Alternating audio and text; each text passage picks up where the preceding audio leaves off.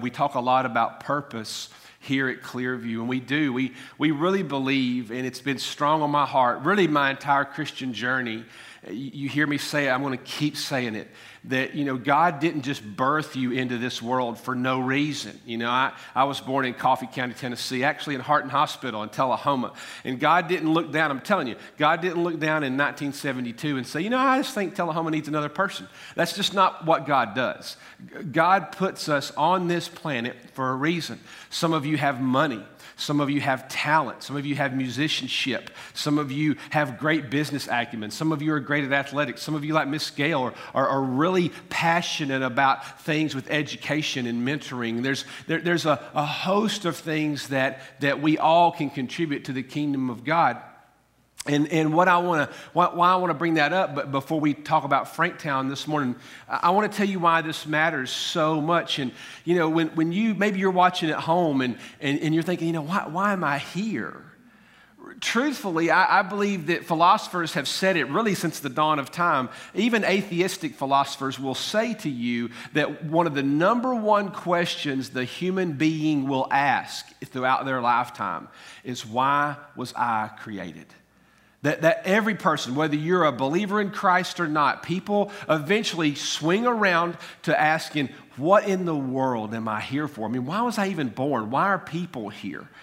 And so we know that the scriptures testify that God put you here specifically for a cause. And that cause may be very specific. It might be, my favorite football coach, Dabo Swinney, let's pray for him. He's recovering mentally right now, I'm sure. Unless you're a Notre Dame fan, and then you're not praying for Dabo Swinney at all. But I heard him say one time, I believe God made me to coach football.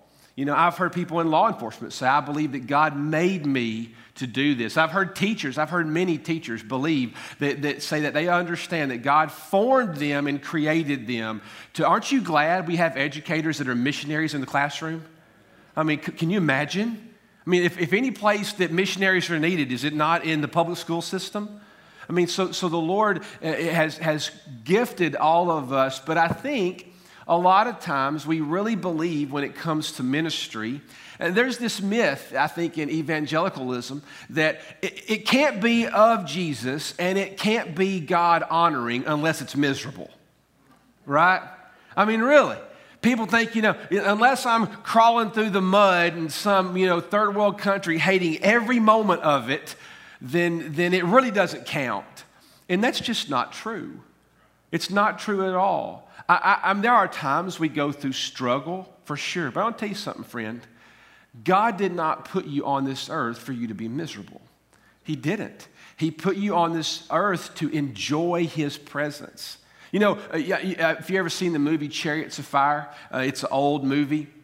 This is a documented quote from Eric Liddell. Eric Liddell was a runner, and he was going into the Olympics during the Nazi era, and so he was going to go participate and run. But he always knew that he was called to missions. And this has been like in the 30s, 1930s. And so some of his friends, and I think it was his sister, as history goes, his sister asked him, Eric, you know that God called you to go to a foreign country. Why are you going to go run in the Olympics? Is that not disobedient? She asked him that question. And this is what Eric Liddell said on record. Eric Liddell said, I am called to missions. He said, but God also, when God made me fast. And he said, this is what he said, when I run, I feel His pleasure. When I run, I feel His pleasure. Listen, whatever you've got in resources, whatever you've got in DNA, you should feel His pleasure. And you shouldn't feel guilty about that, So I want to share with you a verse of Scripture that really transformed my life. In fact, I wrote most of my doctoral dissertation a long time ago around this one verse. And that's about all I'm going to say. Then I'm going to bring up Chris. But in Matthew chapter 4, it says, now as Jesus was walking by the Sea of Galilee, He saw two brothers, Simon, who was called Peter, and Andrew, his brother, casting a net into the sea. Now look at this phrase, for they were fishermen. Now let me tell you something. My daddy was really great at fishing, all right? Great angler. When I was a little boy, my daddy brought home trophies bigger than I was. I'm not kidding. I didn't know they made trophies that big, huge trophies. And my daddy taught me a very important lesson. There are people that go fishing, and then there are people that catch fish, all right? And those people are different, all right? Fishing and catching fish are two different things, right, Tommy Campsey? That's right. So I've learned there are people that go hunt for turkeys, and there's turkey hunters, all right? Different breed of person, all right? Well, they were fishermen. That's an identity clause. Have you ever been around commercial fishermen? They look like commercial fishermen. I promise you they talk like commercial fishermen. They have a whole set of vocabulary that if you can't take it, don't go out on the dock. You know, that's just how they do it. They smell different. They look different. They value different things, right? Different than me, that is, not different to them. And then, so Jesus said they were fishermen. And then Jesus said to them, look at this phrase, follow me, and I'll make you fishers of men. And immediately they left their nets and they followed him. That's a career change right there. Can you imagine Peter going home that night and saying, how was work, sweetie? Well, I quit. You know, that's a pretty big statement. What are you going to do? Follow a man around? Where? I don't know yet. I mean, that's a pretty different. Try having that with your spouse, fellas. Have that conversation. But he had a career change. But I want you to look at one thing, and then we're going to bring up Franktown here.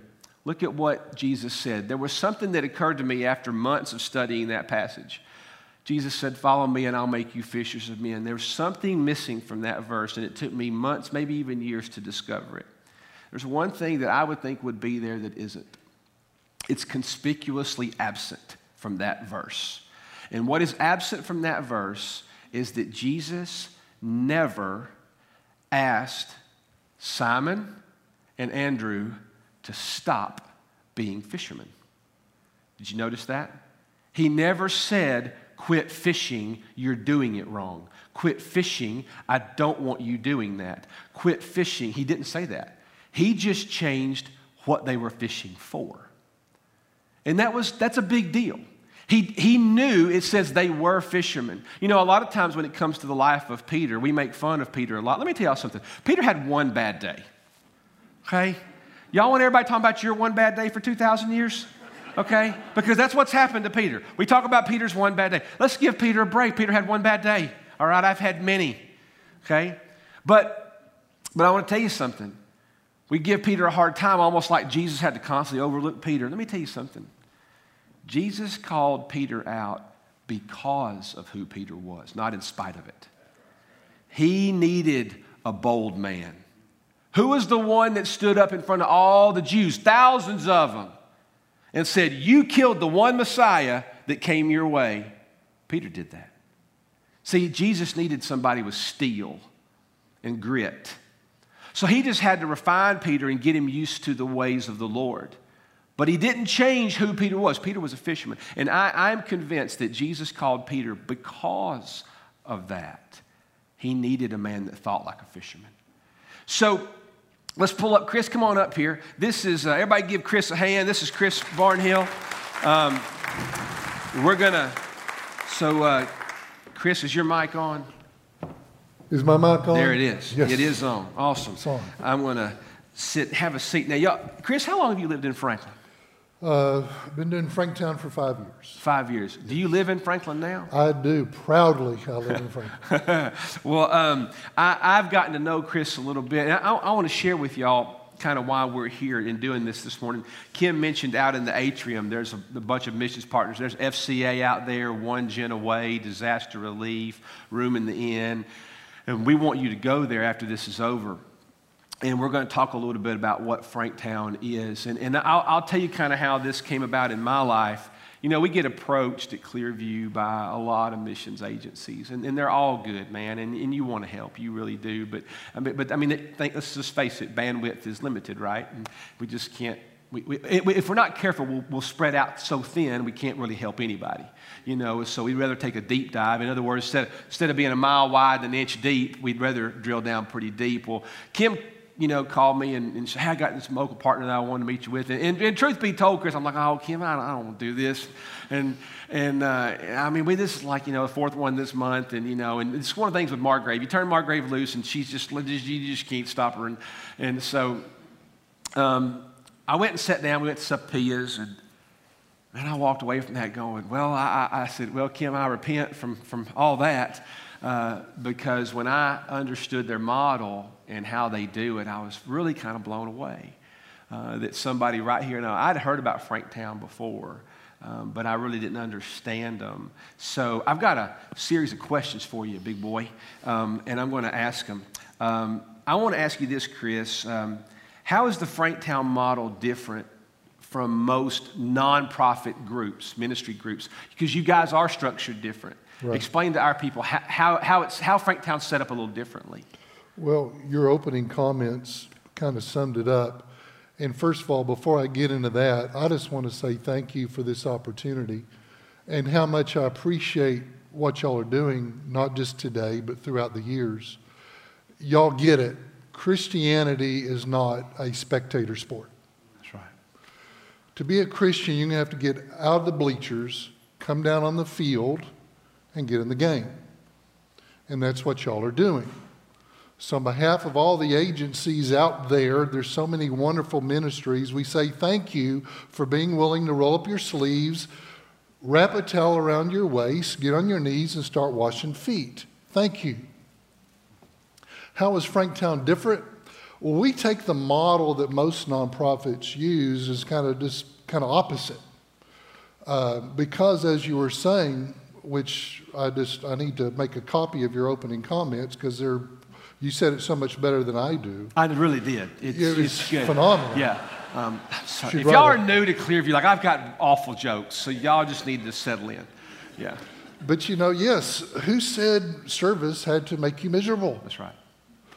God gives everybody, we believe, talents, abilities, passions. This weekend's been a beautiful, beautiful weather. Picture you had this weekend that you had absolutely no responsibilities, no commitments. You could do anything you want. What would that be? It could be, boy, are you kidding? I'd get out there and work on my 69 Mustang. I'd get out there and garden, or I would sew, or I would do woodworking, or I would get out there and play golf. I would go fishing. Whatever that skill, whatever that ability, whatever that passion is, God gave you that. For a reason. Because we believe God gives everybody talents, abilities, etc. We also believe God gets really irritated if you bury it. That's right. Take that talent, take that ability, and share it. Franktown is just one way. There's dozens, thousands of different ways right here in this community. It could be you don't like children. That's okay. You can still use your talent in a different agency. But if you can hang out with children for an hour at a time and not want to kill them, we would love to have you come and work with us. And you said that you flipped the model. One of the things that, what really got me interested in Franktown was when I asked Chris, well, how do y'all do what you do? He nailed it. He said, well, Jason, most nonprofits, when you come their way, you say, hey, I've got 3 hours a month. They say, awesome. We really need you to stuff envelopes. And you're like, oh. No, or people come into my world, in the church world. Hey, we got 3 hours a month. We want to help. Man, we need help in the nursery. Oh, Lord Jesus. And you start fasting and you start trying to find a way out, right? That's not what they do. They do it. Notice he said they flipped it. Well, rather than, people, I'll do presentations and people will come up to me afterwards and said, program sounds great. I'd love to help. What can I do? We say, I don't know. What can you do? We're not trying to be sarcastic, but that's a legitimate question. What is it that you do? Whatever that skill, ability, passion that makes you like the runner Eric Little. When I run, I just feel the pleasure of God. And he would always run with his head up. What is it that you do that makes you go, oh, we can use that? Whether it be tutoring children, whether it be fishing, playing golf, whether it be doing 3D printing or robotics, whether it be cooking, whatever it is. We want to know what you do, and we will plug you in doing that. And how many kids do you, on a normal month, how many kids, teenagers all the way down to kids, would you say average come through your not your facility, you don't really have one, but through your model? We had to limit enrollment because we only have so much capacity. Last year, this is a weird year, COVID, forget that. We work with about 170 children. Okay. And that's all we have capacity to work with. At any given time. At any given time. So one of the things that I asked him, I said, so like literally an entrepreneur, some of y'all love business. I mean, you're just great at it. So you're saying like an entrepreneur that says, I would love to teach a kid how to make a budget, or a teenager how to make a profit and loss statement. Like they could use that. Yeah, absolutely. We'll set up a small group. I'm like, oh man, how cool is that? You know, or we have people that do play golf. That there are kids that would never get a chance to go to the ledges and hit golf balls. That literally we can make that happen. That Franktown can do that. So you see, you get the idea that it is something that, and here's why it mattered to Clearview so much. You hear us talking about the path to purpose. You hear Brian Hatcher and Shane and John Garner and others. You hear them talking about we have a path to purpose. We don't just tell you to go find your purpose. We tell you we're going to have you a path so to help you do that, right? So Brian Hatcher and our discipleship ministries, even Graham and students, we're working on helping them have a path, a jumping off point. Well, this was a natural extension. We can create the internal model, but in fact, what we really needed was a local partner to help us execute it, to help us actually go make it happen. And so when we talked to Franktown, I was like, man, this is actually perfect because we can hand off somebody that loves to mentor kids, hand them right off to Franktown. And man, I mean, what a joy that is for us. Chris, let me ask you this. You know, I was thinking about this when I first met you, and I don't know why I had this thought in my head, but the older I get, I'm 47, and you start realizing, okay, I don't know how many years I've got left in a career, but let's say I've got 25 or 30 more years in a career. I don't want to spend those just anywhere. It's important. It's getting more important to me now than ever of where I spend my best years, right? And I wondered, you're choosing to spend your years with Franktown. And why is that? You see things we don't see. What makes you really want to spend your years with this particular ministry? Because I think it says a lot that you do. Well, I'm in recovery. I'm a recovering youth pastor. Yeah. We have groups for that too. Yeah. I started off in youth ministry for the first dozen years, and I segued into different parachurch ministries. But I've done kids my whole life. I was with Youth Encouragement Services in Nashville for 12 years. I was with CASA for 5 years. I've been with Franktown for 5. All in my ministry, my life has been dedicated to children. I will say this, though, Franktown, the Lord put that in my path. This is the first ministry I've ever been a part of where, typically in youth work, you plant the seed, God will give the growth. That could be 5 years, 10 years, whatever. Occasionally you hear back from a kid that was in your program that has made it and wants you to come do a wedding or whatever, and you think, honestly, I thought they'd be in jail by now, and they're actually doing well. Thank you, Lord.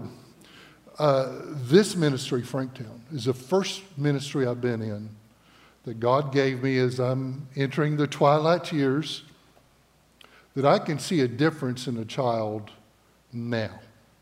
I am so blessed to be able to start doing our program, and it's like a hood was taken off the child's head, and all of a sudden they get it. And oh my word, look at the possibilities. Look at my options. They start to see they're not trapped, maybe. They have options. They're no longer, I'm going to drop out of school and I might get a job at McDonald's or Zaxby's or whatever. They realize I don't have to follow this generational welfare cycle. I can get out of this thing. Last year we brought 18 kids to Christ. The year before that we brought 19 teens to Christ. It's having an impact on these kids. And that's right here in Williamson County. It's right here in Franklin, about 4.5 miles down the road. Yeah, this isn't, we're not talking about something that's going on somewhere. This is right here. And it's really impressive. Tell us, while we're on this topic, tell us like Give us, I know it's a sweeping generalization, but give us the simple profile. If you could like post a picture of a kid, we got a picture I think of just your website. Yeah. So if you could paint us a profile for the average teen or kid that comes through, what are they facing? What are they up against? Well, again, thank you for pointing that out. This is in Franklin, right down the road. 100% of our kids are on welfare, government assistance. 100%. The average annual income of the family we serve is less than $15,000 a year. How do you live on $15,000 a year, or less than that, in Franklin, or anywhere in this country? We have over 55 of our families that are under that threshold of $15,000 a year. 100%, like I said, are in a single-parent home, either living with a mother, a grandmother, an auntie, a female.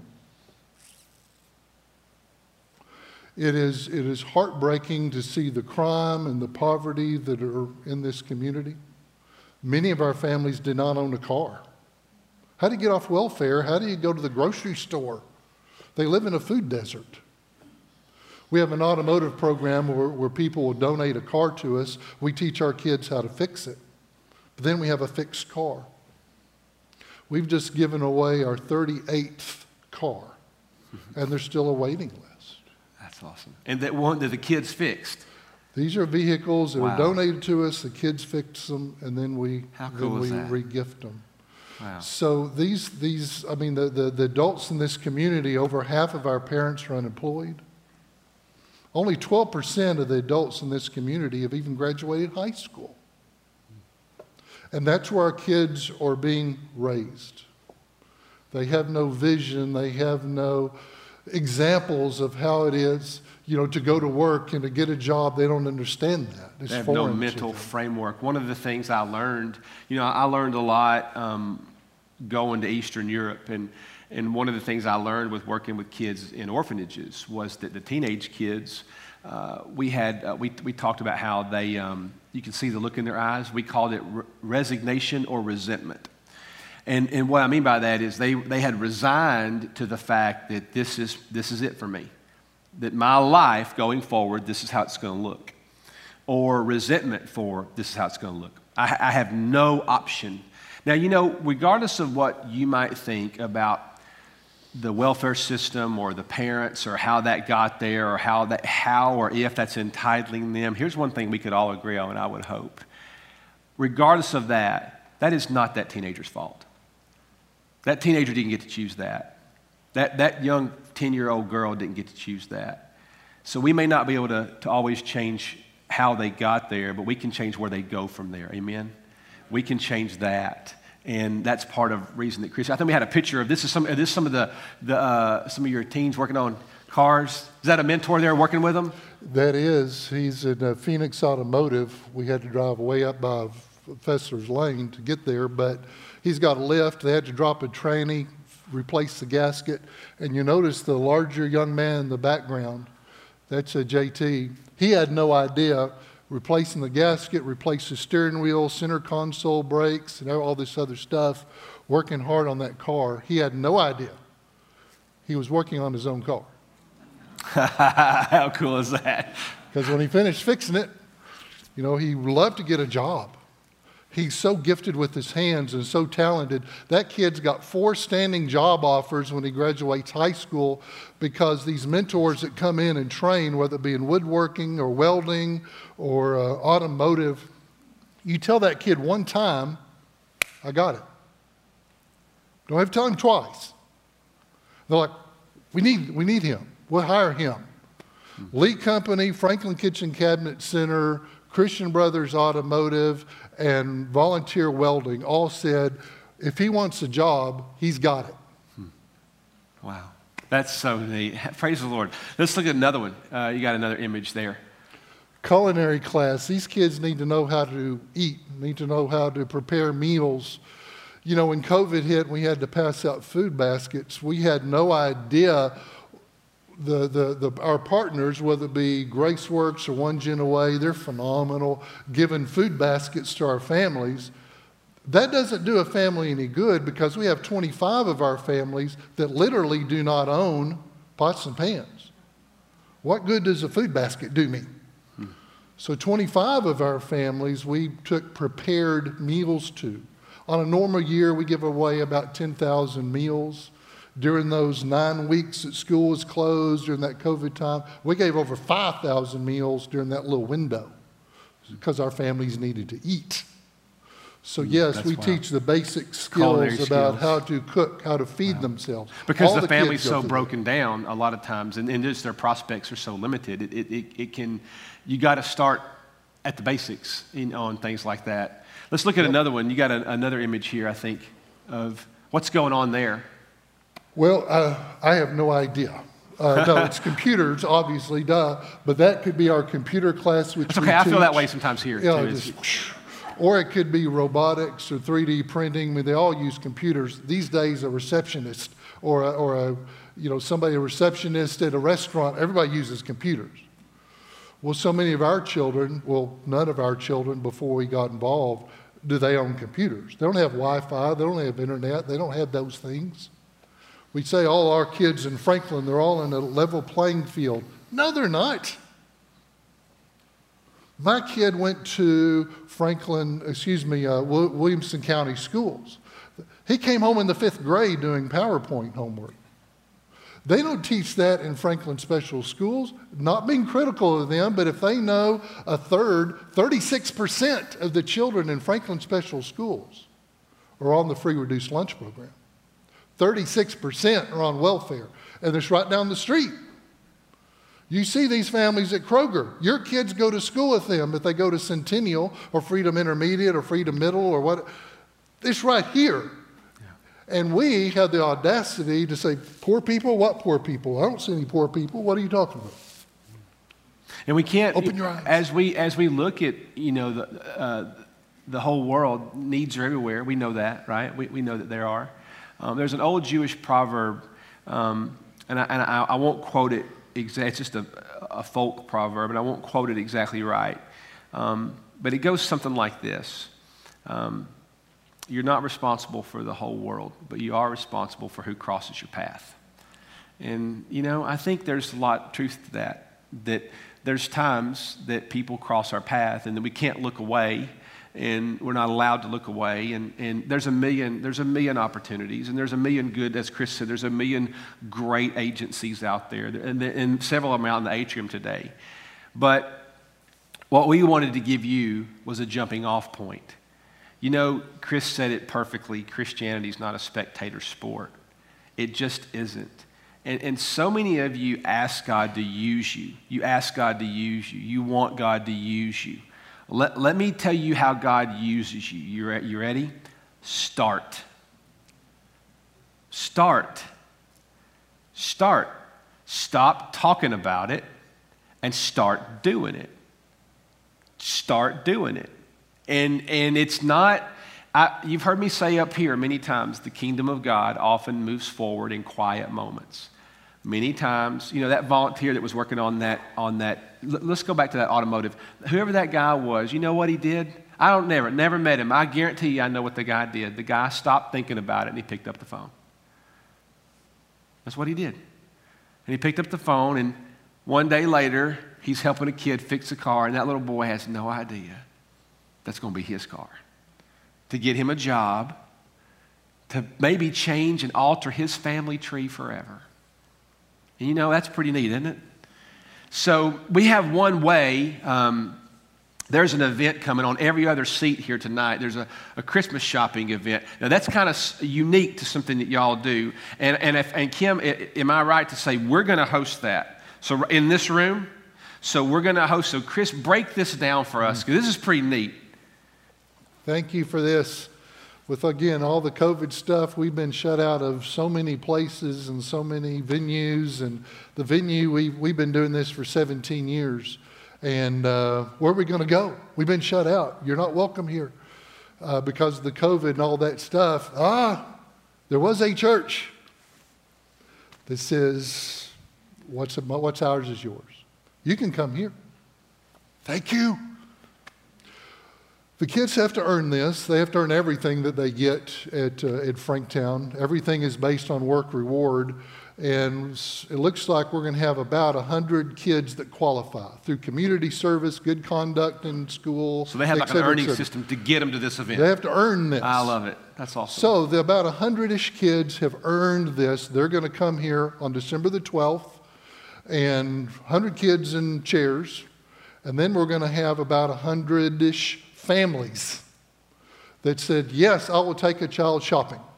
And they will come here and they will be matched with this child about 9 o'clock in the morning. It won't take too long, so you can get home and watch UT football or whatever that Not afternoon. really. Or whatever, what passes what they call football. Anyway, each child will have an envelope filled with $150 that they can buy Christmas presents for their family, their siblings, their mom, grandmother, auntie, whatever.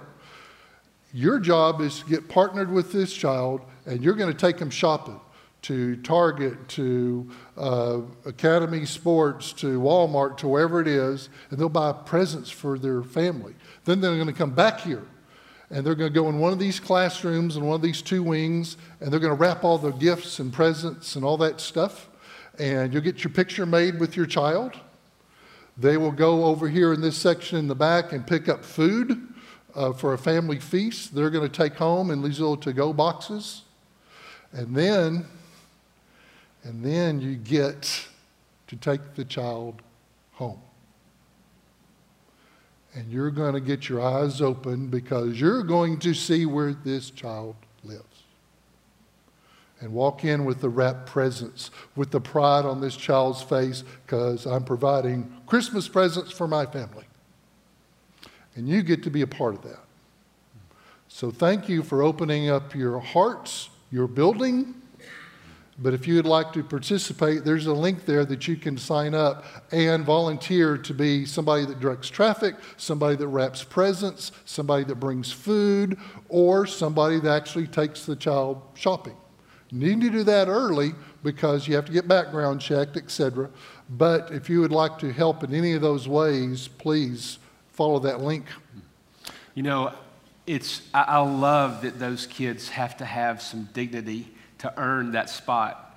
There's dignity in that they had to have some skin in the game, and I love that. But I want to say to you, you know, there's not a person here, teenager all the way to 80-year-old, that can't help out with this effort. One of the things that we were determined as a staff, I'm serious, when COVID came our way in March, we had our first initial meeting. We all got in a room, and in that month of March, one by one, two by two, decision by decision, one decision that we made was that no matter what happened in COVID, kingdom work was going to thrive and not just survive. Kingdom work was going to move forward. We know why? Because Christmas is coming whether COVID is here or not. These kids have real needs whether churches help or not. That doesn't change the fact that this is still going to happen. So I was determined, and our staff was determined, that we were going to lead through COVID, not just try to limp along.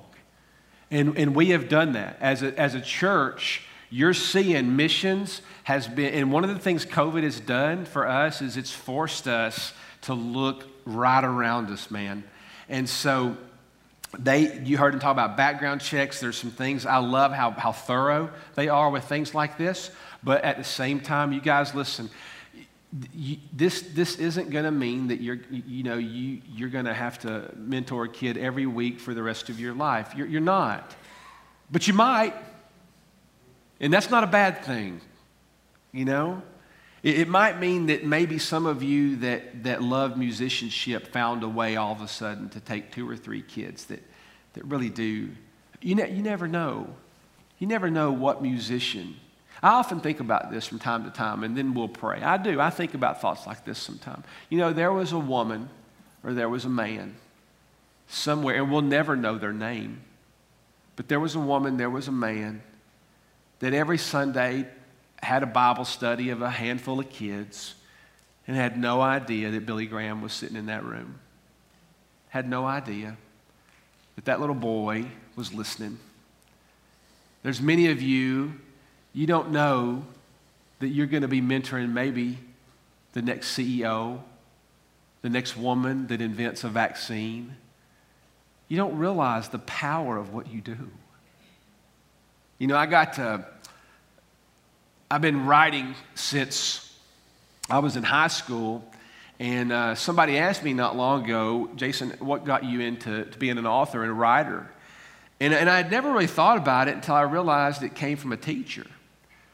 Miss Sylvia Garner walked in one day, and I was on the yearbook staff, and she said, I was on the yearbook staff because it got me out of geometry, and that's the honest truth. And so she said, hey, I'll never forget this day, I really won't. Miss Garner said, hey, sweetie, you won second in the state. And I said, for what? She said, for writing. Now, you got to realize I was a golfer, so I literally said to Miss Garner, this is what I said. I said, Miss Garner, I didn't go to a writing tournament. Like, I thought you just tee it up with a pencil or something, you know, and you just write an essay. I literally didn't know. She said, no, honey, you won second. I said, Miss Garner, I did not go anywhere to a writing tournament. I remember using those words, and she's laughing. I said, what did you say? She said, I submitted your work for you. She said, you can write. I said, I can. She said, you can. I had no idea that she saw something in me that I didn't even know was there. That was a teacher. And several books later, and every time, I say every time, a lot of times, I'll get an email from some guy a long way away who read a book or an article, and it took him higher ground with Jesus. And that started because a woman saw something in me that I didn't know was there. And she invested. You know, that's the reality of what we're called to do. And you've got a jumping off point right here with these people. So, what we want you to do is we want you to take this, and I would encourage you here at Clearview. We live in a very wealthy, affluent area, and it is really easy for you to give your money. But I would ask you to give yourself. Maybe just wrap a present. Just be here on that week when we're doing the shopping event. Some of you are going to be called to be mentors. Some of you are just going to be called to help with the events. That's fine. But don't just give your money. We are not going to sit back in this church and let the whole world wait on somebody to do something.